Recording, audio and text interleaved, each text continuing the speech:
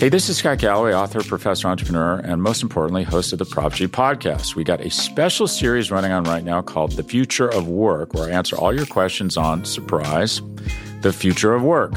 Questions including, what are we missing when we work remotely? Or how do we handle work-life balance when a major opportunity comes knocking?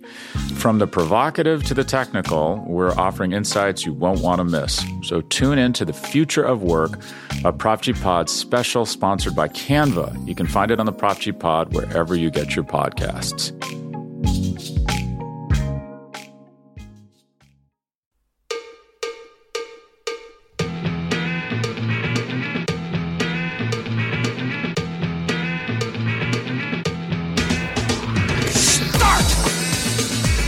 You can call me Bruce. Bruce Nolan is standing by. Hey, Wacky Bruce! Coming to you from an undisclosed location, this is the Bruce Exclusive. And here's your host, Bruce Nolan.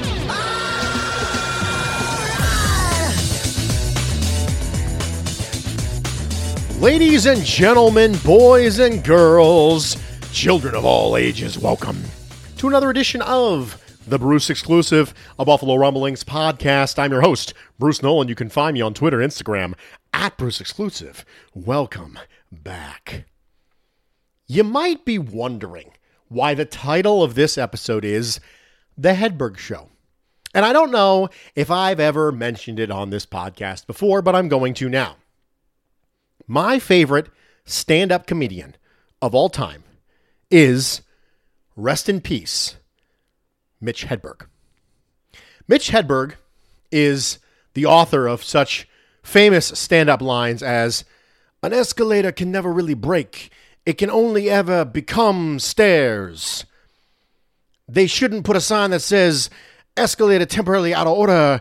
It should say, escalator temporarily stairs." And so many other great individual lines from Mitch Hedberg. And you see, the reason I decided to call the show The Hedberg Show today is not because I have any intention of replicating any of his greatness, although my impression does leave something to be desired. Instead, it's because the structure of today's episode is very herky-jerky. And in many aspects of stand-up comedy nowadays, it's kind of, isn't it funny how? And there's a funny story and there's usually a punchline at the end of the funny story, usually situationally based. Mitch Hedberg didn't have any of this style at all. He just had individual things that he thought were funny. And so what he would do is, he would tell you something that he thought was funny. And then he would stop, and when you were done laughing, he would tell you something else that he thought was funny. And those two things might not be related basically at all. And he didn't intend to try and make them related. There was no even attempt to tie these two things together. He would go right from that into, I don't have a girlfriend, but I do have someone who would be very upset if she heard me say that. And then when the crowd was done laughing at that joke, he would move on to the next one. That is kind of how today's show is going to be. I have a lot of things to talk about, but none of them are super long. So we're just going to go bang, bang, bang, bang. But instead of going something I think is funny to something else I think is funny, we're going to go something I want to talk about to something else I want to talk about. And there's probably not going to be any sort of connection at all. So it will be a podcast in the same style that you have previously seen Mitch Hedberg. If you don't know who that is, go ahead and YouTube him. You can thank me later. Let's start off with the idea that today's episode is going to be largely about draft prep. And I want to start right off the top with the idea that is this. And I'm going to whisper it. Most people who study draft prospects have no desire to be scouts. It's not the insult you think it is. If you know so much, why aren't you a scout? Number one, we don't know as much. Number two, the vast majority of people don't want to be scouts. Being a scout is a crappy lifestyle for a lot of people. It is hundreds of days on the road away from your family every single year, and the pay is not great. So let's just go ahead and eliminate that from our repertoire.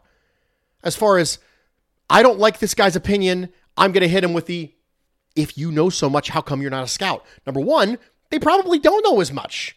But number two, there's lots of other reasons why somebody wouldn't want to be a scout, aside from not knowing as much. It's really a job that a lot of people aren't going to want. Number three, have you heard some of the scouts recently? It doesn't really absolve you of saying crazy things. Every year, there's a scout opportunity. Usually The Athletic will put out anonymous scout quotes about the draft, before the draft. And some of the stuff is insane. So it's not really the insult you think it is. Player comps are based on style, not success. Please don't do this. Oh, you're saying he's Stephon Diggs. People who do player comps specifically don't want to comp anybody to really, really, really good players because they want to avoid that nonsense that you're telling them now. Success is style in the right system with the right surrounding pieces. That's success. Style is only 1/3 of the thing necessary to get success. When you're comping someone, you're comping them based on the methods by which they win. How do they win? Offensive tackle wins with size and length, has slow feet but makes up for it with hand usage and proper usage of length. There's going to be other tackles that win that same way. That's what the comp is going to be. Not this guy's going to be exactly this other guy. That's not how this works. That's not how any of this works. Know it when you're reading scouting reports. Some people, they'll skip to the comp and say, oh, I like that guy. Or they'll skip to the comp and go, oh, I don't like that guy. And they'll miss the entire rest of it. Usually it's just how do they win? Some people have to start on their draft prep now. Some people don't start on their draft prep until after free agency is over, and they never have enough time to get any meaningful work in. Remember how I'm always telling you that you should watch other teams and you should follow other beat reporters? One of the reasons why that's so important is because if you watch other teams throughout the year and if you follow other beat reporters throughout the year, it gets you a head start on free agents. And if you have a head start on free agent possibilities, that frees up time for draft scouting. But if you watch a lot of college football, like a bunch of people do, then you're ahead on both.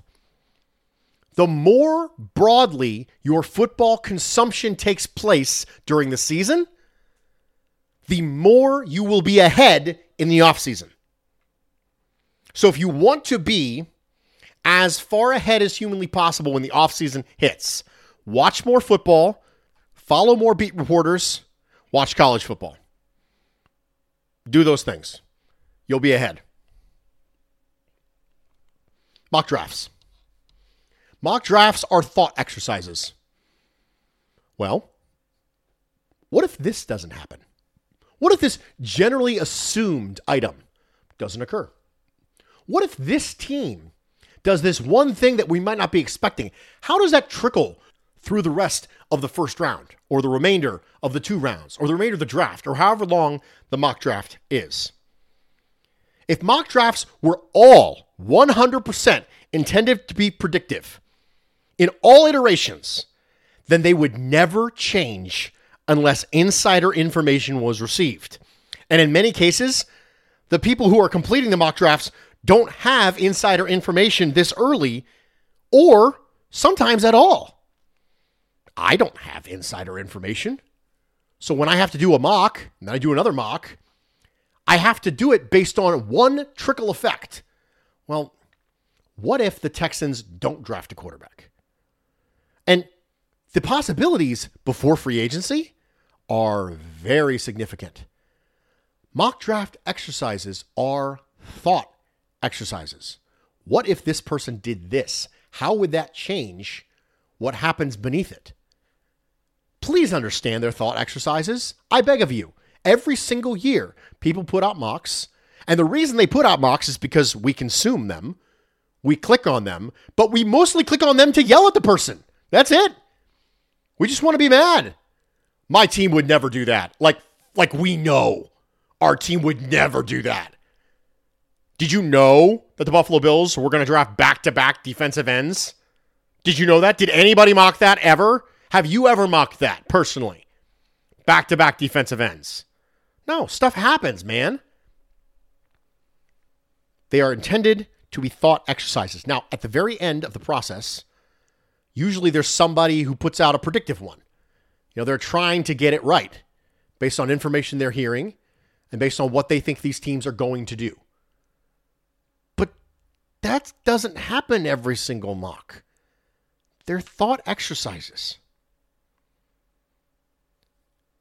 When you go through needs, which influence the way that you consume mocks.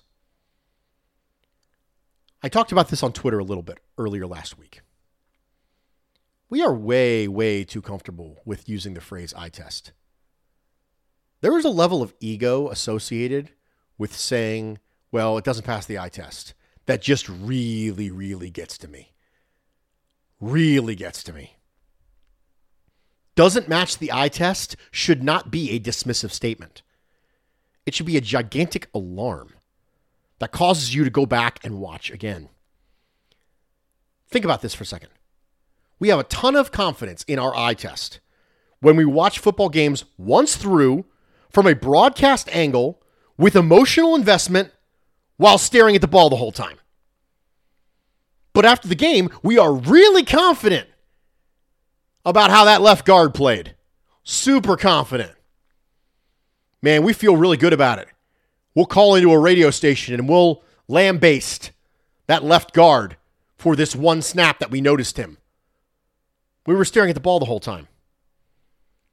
Football's a lot more complicated than that. It's a lot more complicated than that. So when I see a metric or set of metrics or data set in general, and it doesn't line up with my eye test, I don't immediately dismiss it. I go, maybe I should go back and look. Because there's a level of humility that you need to be able to consume football.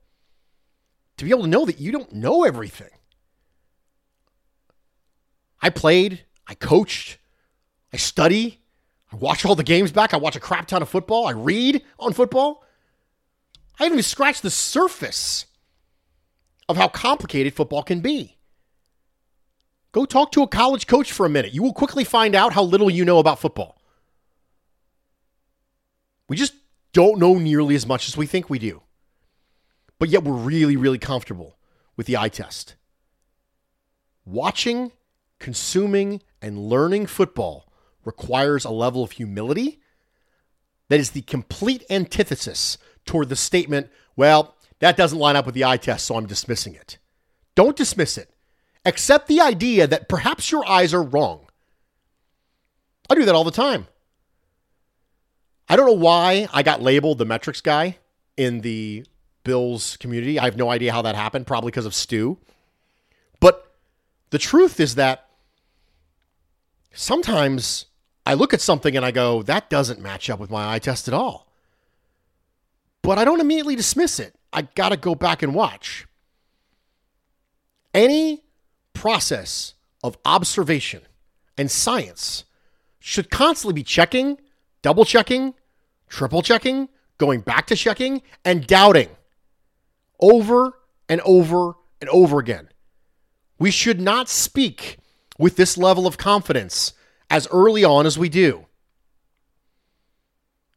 There's a lot of subjectivity to this.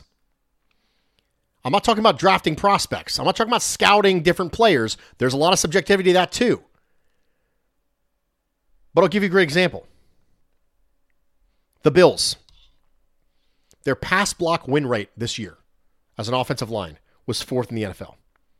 Their pressure rate allowed was 5th in the NFL. Their PFF grade was bottom 5. How is that possible?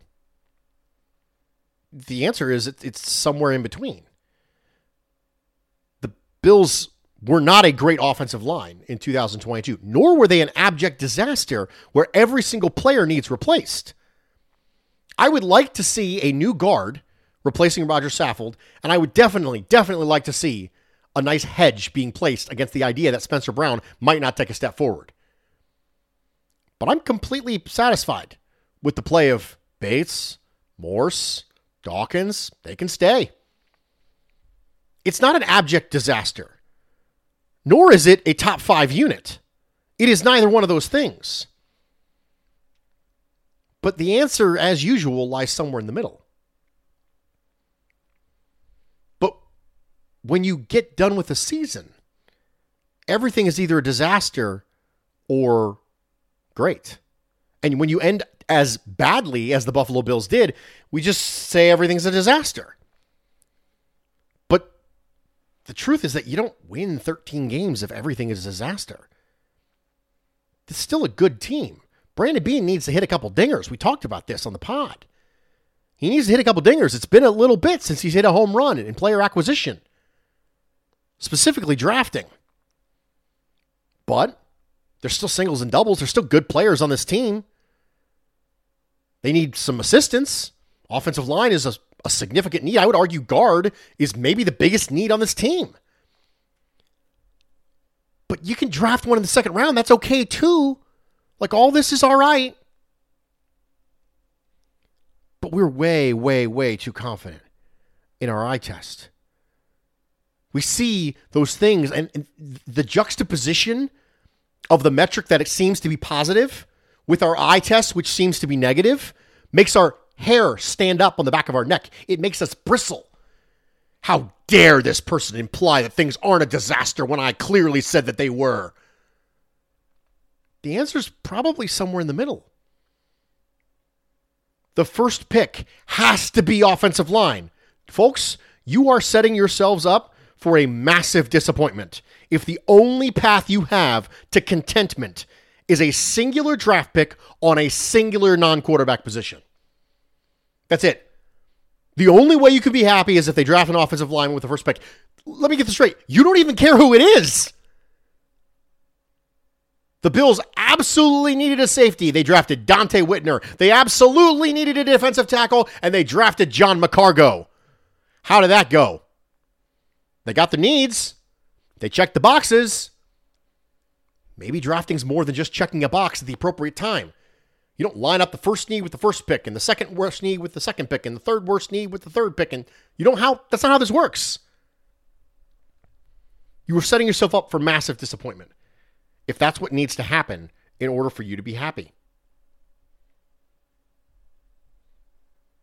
I know it's going to be offensive line or wide receiver. Like, I understand that. Offensive weapons, offensive line. Is it too much to ask for both? Let's pull a Tony Stark. Is it too much to ask for both? No, it's not. Both of those things can be addressed. If it's offensive line in the second and wide receiver in the first, that's fine. If it's offensive line in the first and wide receiver in the second, that's fine. If it's offensive line in free agency and then wide receiver in the first, that's fine. If it's wide receiver and free agency and offensive line in the first, all these things are fine. There are so many different combinations of asset expenditure that can get needs filled. Do not put yourself in one box where only one method of asset expenditure is enough to make you content. Just one. We're going to take a quick break. Stick with me. We got more herky-jerky when we come back. Welcome back, everybody, and thank you for joining me for this edition of the Bruce Exclusive, a Buffalo Rumblings podcast. I'm your host, Bruce Nolan. You can find me on Twitter and Instagram at Bruce Exclusive. Welcome back. We did the herky-jerky. We bounced around. We're going to keep going and bouncing around. Talking about scouting the helmet now. Ohio State doesn't produce NFL quarterbacks. Well, neither did Wyoming till they got Josh Allen. The narrative of scouting the helmet was always garbage and always be garbage. Here's why. The only benefit to scouting the helmet is scouting the program. Well, what are quarterbacks taught under Ryan Day? That matters. Yeah, absolutely. That matters. But knowing the things that an athlete was taught in college is an extremely small portion of projecting them to what they will be in the NFL, especially for quarterbacks.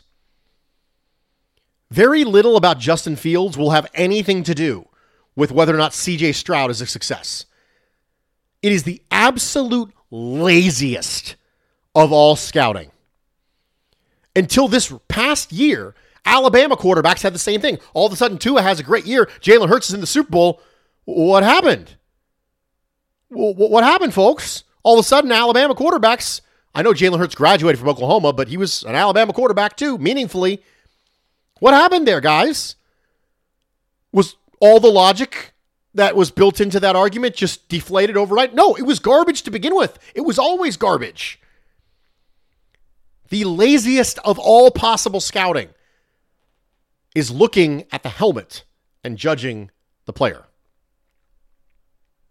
The only thing you can do is take the scouting of the program in a small grain of salt. And even that only matters if they have the same coaching. Because the way that receivers were taught to run routes under Brian Hartline at Ohio State matters. Because that means that all of them were taught to run specific routes, specific ways.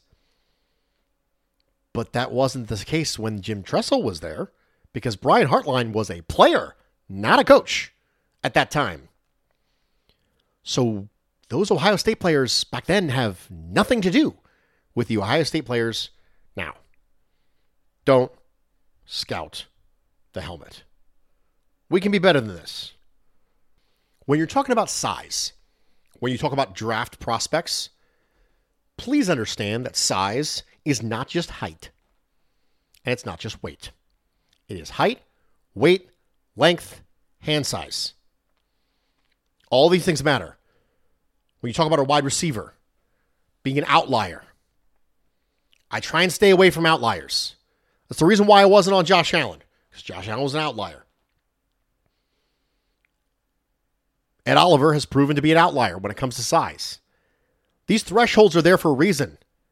People always talk about how, oh, well, you should look at the tape. Yeah, and that's great. But historical probabilities matter. If there has never been a 5'9", 160-pound receiver who's been a really, really big part of an offense ever, then we're going to have trouble. Tank Dell, for example, is 5'8", 163. Do you know any really good receivers who are 5'8", 163? Oh, well, he's an exception. Everyone thinks their guy is the exception. Every player that you like to watch is not unique. They're not unique and special snowflakes where, oh, yeah, it was this way with every other player, but this guy's different. He might be. He's probably not. If he's an outlier that's significant, he's probably not. And I know it seems gradient and weird. It seems arbitrary. Offensive linemen with certain amounts of arm length and cornerbacks with certain amounts of arm length. But those things matter. They matter when it comes to cornerbacks. They matter when it comes to offensive linemen. Measurements at the combine, all these things matter. All that matters is the tape. No, that's not true. You are a disqualifier based on your body type. You are significantly more or significantly less likely to be successful based on physical outliers. And when we say size, we don't mean height. Everyone's like, well, Tank Dell, yeah, I mean, he's small, but Devonta Smith is small. Devonta Smith is over 6 feet tall. He's thin. He's not small. He has fairly long arms, 69th percentile for wingspan. Like, this is a tall, thin guy. He's not small, he's thin. Use the right words. Let's use the right words. He's thin. Tank Dell is small. He's short. He's light. He has short arms. He is small. When we talk about prospects and size and disqualifiers, I know it feels arbitrary. There's a reason it feels like that. Let's make sure we're using the right terms to describe the right situations. Folks, I would be prepared for the idea that the Bills might invest some money in the defensive line or some draft picks in the defensive line. And I know that that's probably not what you want to hear. But the truth is that if you don't want to hear it, it might be because you have sunk cost fallacy. You don't want to invest any more in something because the things you have invested haven't worked out. But the fact they haven't worked out is exactly why the investment's necessary to begin with. A.J. Epinesa, we feel good about him starting. Boogie Basham, how about him? Feel good about him starting? Shaq Lawson might be gone again. It's a one-year deal. Jordan Phillips might be gone again. 1-year deal. Ed Oliver, maybe not going to be here too much longer. Von Miller's going to be 34. You might see another pick high. First, second, third round on a defensive lineman. And I know we're all going to be up in arms, but can you really tell me that the defensive line is great right now? You might say, okay, Oliver, Von Miller, Boogie Basham, Daquan Jones. That's a good 4. And I would agree with you. That's a perfectly solid 4. But Von Miller's 34. They have to rotate. You're going to play more people than those 4. Do you feel really strongly about any of the other ones? I would agree that defensive line isn't as high of a need as guard. I don't think it's as high of a need as wide receiver, personally. But I just finished telling you that you can't line up your number 1 need with your number 1 draft pick, your number 2 need with your number 2 draft pick. Is it a need? And the answer is right now is, yeah, it is. So don't be surprised if you see it. Don't be surprised if they invest another one there. I've got a chance to really ramp up my draft prep. And we're going to start talking about some prospects. We're going to start talking about some draft theory. We're going to start talking about things like that next week and as the weeks go along. But there's been a newsy item that has occurred. And the newsy item that has occurred for the Buffalo Bills is that the Buffalo Bills have hired Al Holcomb as a senior defensive assistant. Now, this is relevant because he coached linebackers under Sean McDermott in Carolina. He was the defensive coordinator when Steve Wilks was the interim head coach in Carolina.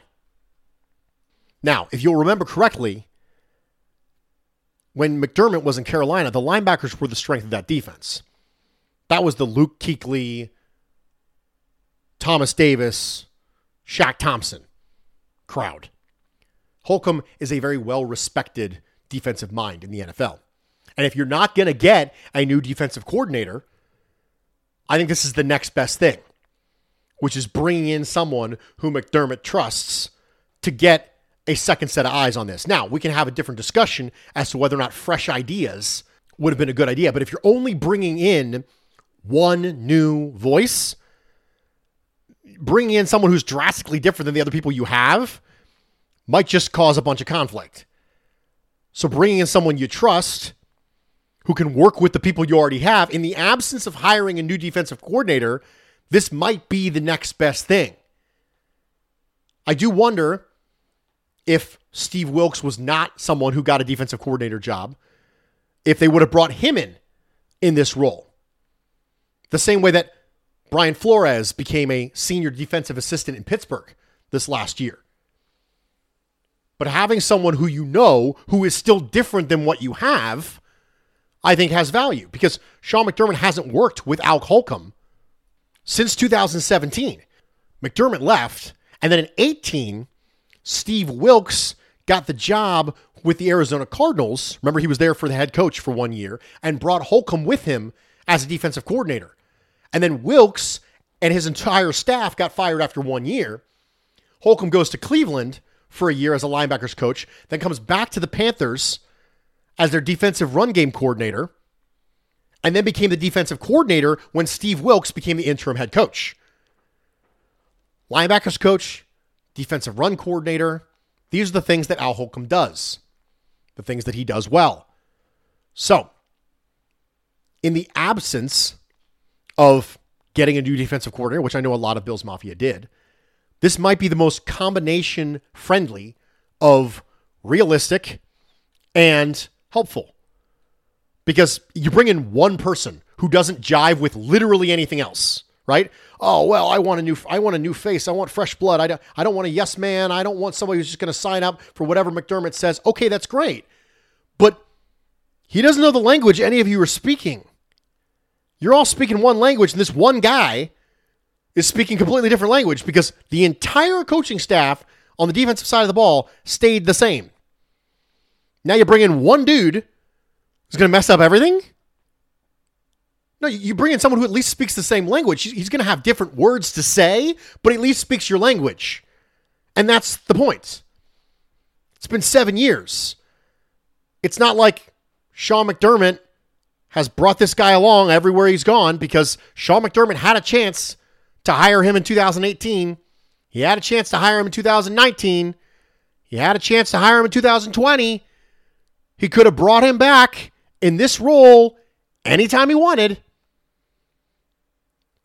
Okay, maybe we need something new, but we need someone who at least speaks the same language. Maybe we need a little bit of tweak. Maybe we need a little bit of something, but I don't want to upset the apple cart. That's what this feels like to me. I have no idea if it's going to work. So I'm not going to sit here and like pound the table. Yeah, let's go. Al Holcomb. I don't know. I have no idea if it's going to work. But I see the logic. I understand what it looks like I think they're trying to do. And that is, let's bring in a fresher voice who at least speaks the same language that everyone else on the defensive side of the ball speaks. And maybe you're upset because you wanted a bigger change. And I get it. I understand. I really do. But you know what? That's the way the cookie crumbles. I'm Bruce Nolan, Buffalo Rumblings.